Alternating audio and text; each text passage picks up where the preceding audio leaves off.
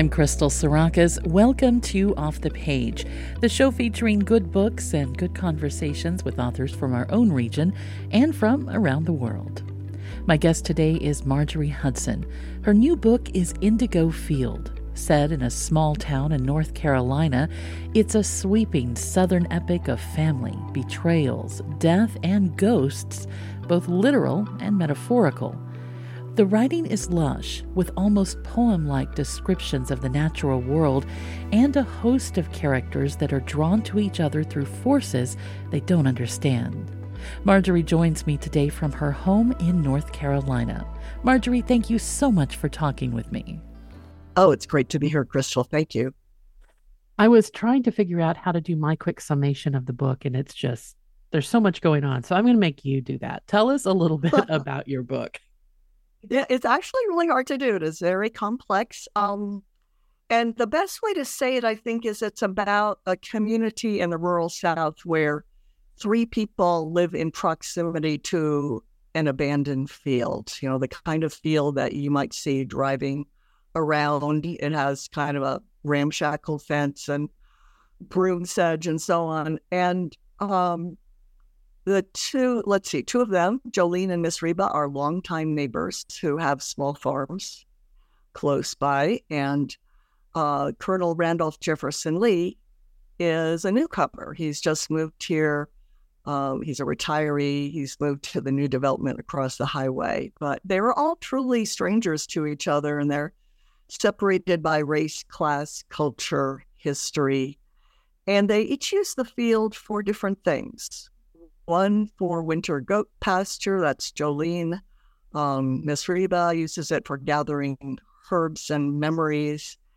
And the colonel uses it as an escape from the retirement village that he thinks is way too pretentious. So, and each of the characters also has a young man in their life who has some growing up to do. And each of them has a kind of brokenness and isolation that they're struggling with. And it took me a while to realize this, but over the course of the novel, the field brings them together. A few other things. The field hides many secrets, including the family history of Miss Reba Jones, the elderly Black woman who hides her Tuscarora heritage under Black skin. And Miss Reba knows where all the bodies are buried, literally. And I wanted to tell a big Southern story about heritage and secrets, about ignorance about history and how the past is never really dead, and I wanted to write about community. I wanted to answer a question that had been bothering me. Can people really come together across boundaries in the South? And this is an area of interest for me because I'm a community organizer as well as a writer. So I have been witnessing all these things. So it's really about 3 people in a field. Way better than I could have done. Oh, I'm not sure. I'm not sure I quite got it right, but there's more to say, I know. Well, it's always so hard when you're putting a blurb together, that people can see when they're looking at the book or reading the back copy and I was just thinking of that because the story is so very, very complicated and layered and gorgeous. Several of your characters were actually born in other stories, which are included in the collection Accidental Birds of the Carolinas. What brought you back to them? Yes, well, a little writer's secret, I can tell you. I always wanted to write about them in a novel, and the story collection just got put together before I could figure out how to finish the novel. So I took pieces of the novel, and I know writers do this. They mine their novels for stories. I came back to them as I always wanted to. Jolene and Miss Reba were first published in Accidental Birds of the Carolinas in a novella about Jolene's growing up years. So she's about 39 in the novel. And in the novella, she starts out as a young child growing up on a farm. And she intersects with Miss Reba. Miss Reba shows up in that novella as her midwife, wife, as a Black woman who's a neighbor, who's a little bit of a cipher to Jolene, and who helps birth her child, Bobo. And that I wrote a 100-page backstory for the novel, and I knew that was, about 10 years later is when the novel starts. So I did that thing that writers do where they make use of the material they've written that might not ever see the light of day. I reshaped that story for a novella, and then I also reshaped the first few chapters of the novel, which were introducing the colonel character, the retired colonel.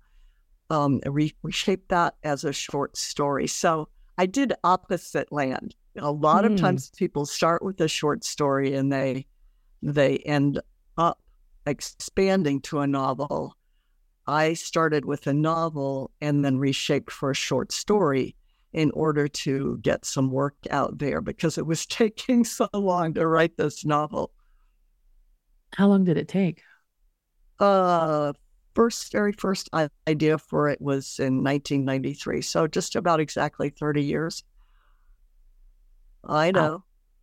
Wow. A long time. And that is, I've done other things in the meanwhile and, had a number of really intense jobs. I write nonfiction, and I published a nonfiction book, Searching for Virginia Dare, and the story collection, and lots of published in anthologies and magazines and so on. So I was working all the while, but I had about 450 pages in 1999 that I went to graduate school, and I kept coming back. I wanted to see if I could do it because it was hard. It was harder than I knew, That's a great thing, I think, when a writer's facing the blank page. They're like, I could do this. And then it becomes harder than but you keep going because you're obsessed, and that's just what you do. So,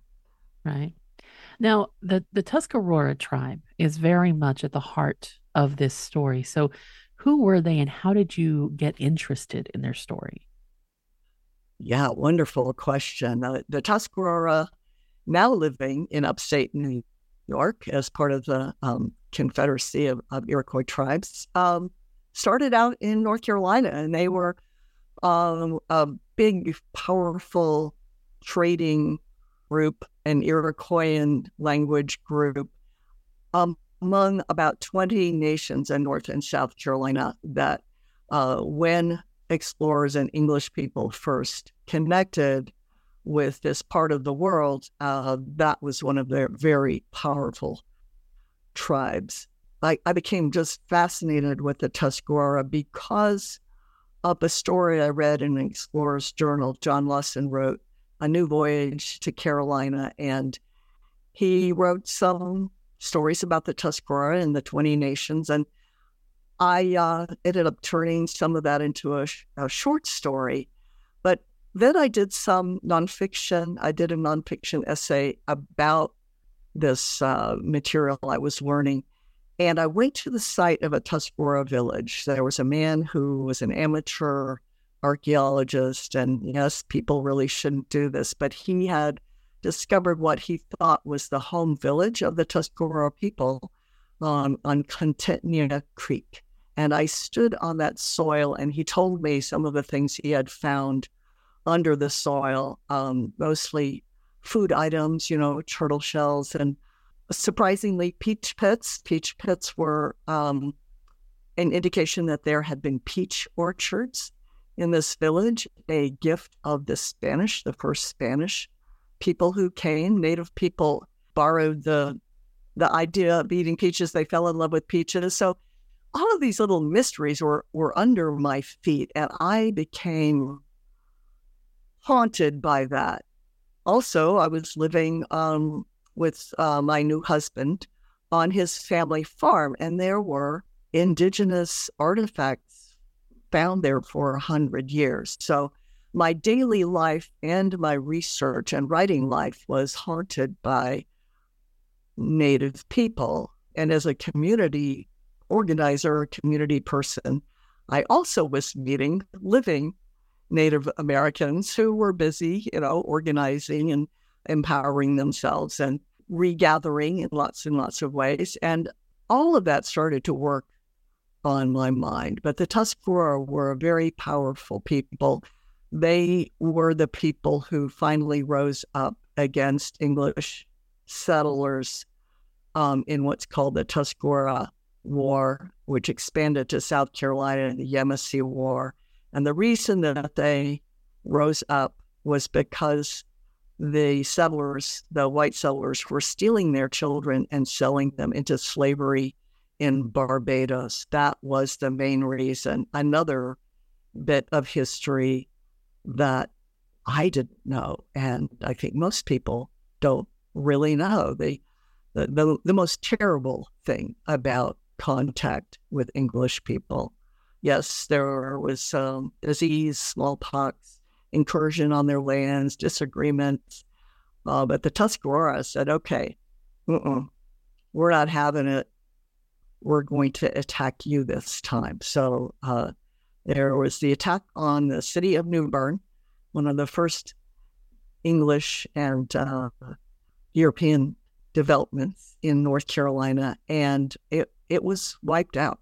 And the Tuscarora really kind of took their revenge in that moment. It went badly for them after that. But that's what I know about them. They're just a fascinating people. And yes, there are still Tuscarora people in North Carolina. One of the things that I love so much about the book is that, some of these stories are woven in there with different characters, but there is also a sense of mysticism. Well, not just with the Tuscarora people, but also with the Black community of that time. Talk a little bit about telling a story that interweaves so much of our history's own tragic history, with that degree of mysticism that I think gives a voice in many ways to the dead. Yes, I think that history speaks to us, and it may not feel like a spirit for you or me, but I think I feel it. I sense it. I also am a little strange about trees. I talk to trees. I feel that they are talking to me. And I tried to describe the style of the writing at one point. And magical realism wasn't really quite right, but I decided mystical realism. So yeah, I think that's it. I think that we're all haunted by the past, and usually it's by people that we know. I feel like the South, I guess Flannery O'Connor, I think, called it the Christ-haunted landscape. But it's haunted also by the history of Black and Indigenous people, the history of settlers, the things that are under our feet that we really don't talk about much because they're not pleasant and they're not present-day concerns for most people. However, I think that the spirits of the past have more to say about what's going on in the present than we believe. Anywhere in the South where there's been a lynching, there are people who remember that. Mm-hmm. Anywhere in the South where Native people survived but kept their identity secret because of the double prejudice against Native people, as people of color and as Native Americans, that double prejudice was destructive to these people, and so they never spoke of it. But I think there are many families who never spoke of their heritage, who maybe you might grow up and learn about it later, and so that there's a hauntedness about this secretiveness about the past. And I think, what some of us are learning and paying attention to with things like the Equal Justice Initiative and the museum that features the history of lynching in my community. Just recently, we have honored some of the victims of lynching. But all those things, all that blood in the soil is there, whether you talk about it or not. We did very carefully not talking about it. And I wanted to say something about it. So, well, I wanted to talk about that. Yeah, because you're telling this story that's rooted in so many of these issues of the Deep South. We're talking about racism, the massacres of both indigenous peoples, also of Black people, white oppression. And while it's told through this fictional lens, I'm curious as to, as a writer, what responsibility do you think writers have to bring respect and awareness to that history while also, just telling the story that they want to tell?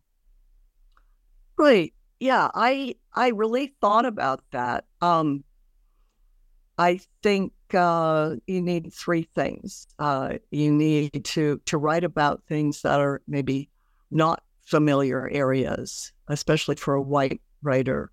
I think you need respect, empathy, and accuracy. And the accuracy you can get to through research and through interviews. In my case, living in a community and being an activist gave me awarenesses that maybe other people would not have.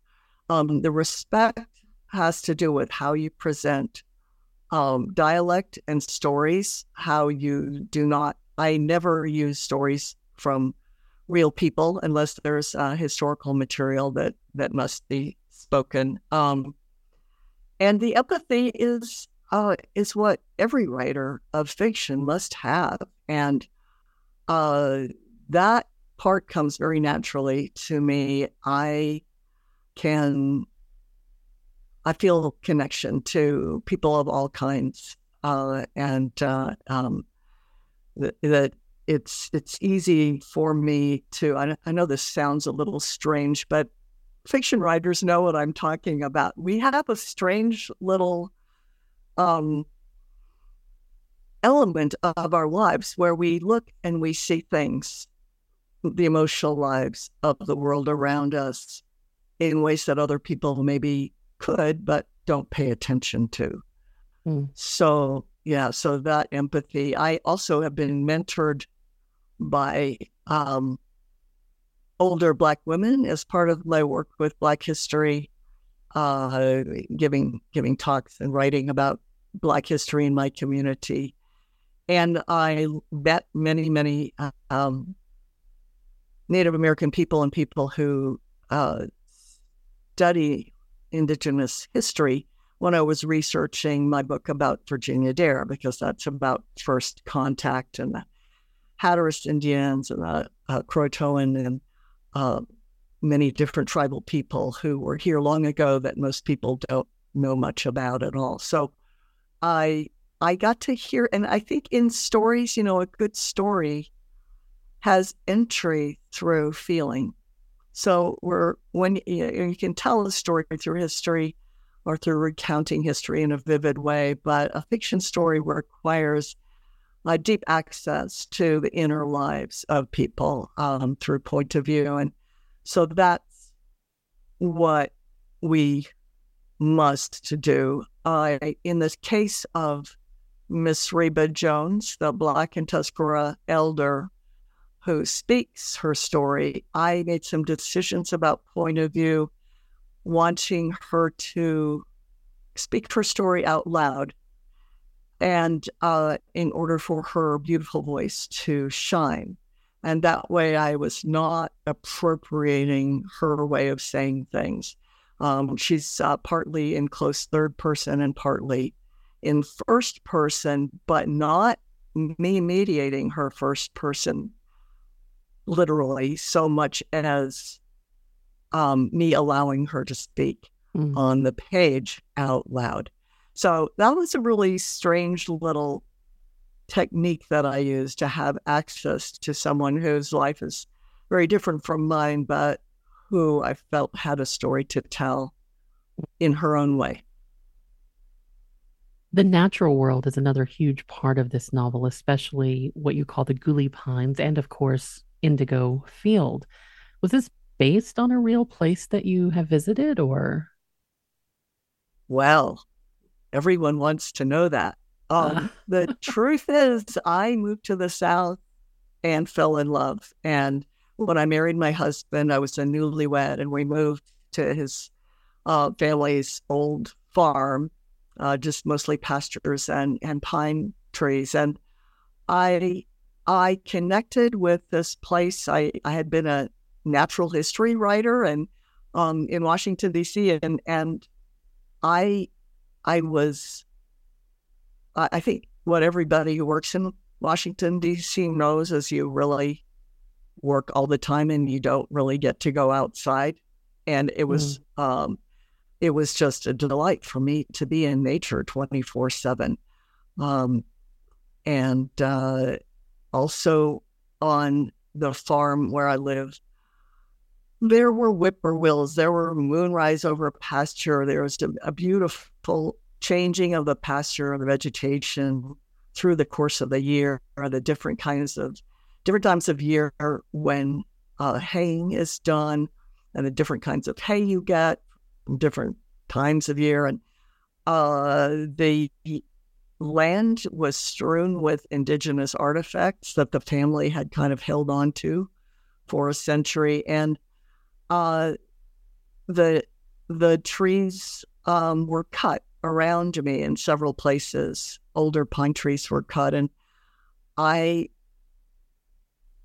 if you've ever been near a clear cut, it has, if you're paying attention, it's a terrible, terrible moment. So I have a connection with trees. I can feel, I'm so happy that they're breathing because they're providing my oxygen, and I try to thank them every day. So I think my life was just lifted up by being around all this beauty and surprise. Everywhere I went, there were these surprising things that I was learning about the land and the wildlife and the birds. So I think it helped me thrive, and I wanted to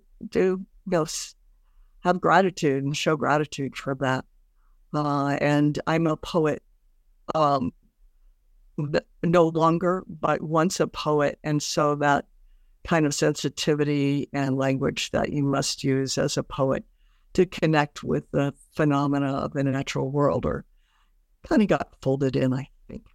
I think so. It definitely shows up in phrases that I just found beautiful. I know you talked about moving from DC to a small town, which, if you haven't lived in a small town, it's hard to explain just how different it is. Do you think you could have written this book without having that experience? Not a bit. No, the small town, the community, the rural area, it's the muse that taught me to write it. So, the small town life, boy, it's like a web. It's like an ecosystem. To know the people in your community who are your plumbers as somebody that you can drink beer with, to know the farmer down the road as someone who knows the history of the land and when there was a flood, to know the shopkeeper as somebody who knows the history of all their customers. And in a very small town, when I first moved here, it seemed fairly isolated. It's changing a lot, but I would stand on the street corner at the courthouse circle with a friend who was a county attorney, and we would watch the traffic go by, because all the traffic going to the beach just took over the town at that particular time. But the rest of the week, there were times of day when farmers came into town on Wednesdays, and times when shops were closed for certain things, and times when it was completely deserted. That everyone is important in a small town. Everyone in a rural community has essential value. And there's something very beautiful about that to me. You also wrote about, I think this was in a different interview that I read, that in a small town, especially when it comes to issues of race, that there is, I think, a different way of looking at that for many people. Right. History is personal in a small town. and relationships, historical relationships between families. Here's a family that my family helped, gather crops with. And so you have a history of a relationship. Here's a family where there's a story told that they insulted us, years ago.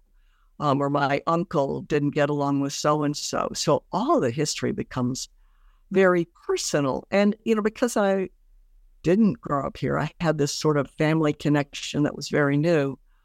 I observed those things as an outsider without having a stake. And I feel like I was able to look at history with a clear eye and an open eye. It was, I didn't find out till later that my husband's family has stories about certain families in the community and their relationships with them over the years. And people have stories to tell about each other, and sometimes they cross barriers of race and culture, and sometimes they make those barriers bigger, depending on personal history.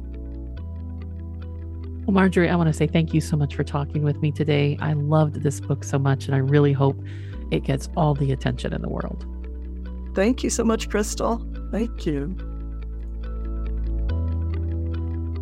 Marjorie Hudson's new book, Indigo Field, is available now.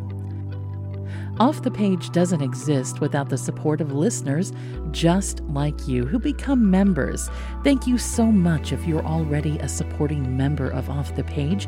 And if not, feel free to make a donation today. Go to WSKG.org and click on Donate. Off the Page is a production of WSKG Public Media. I'm your host and producer, Crystal Sarakas. Thank you so much for listening, and I hope you'll join me next time we go Off the Page.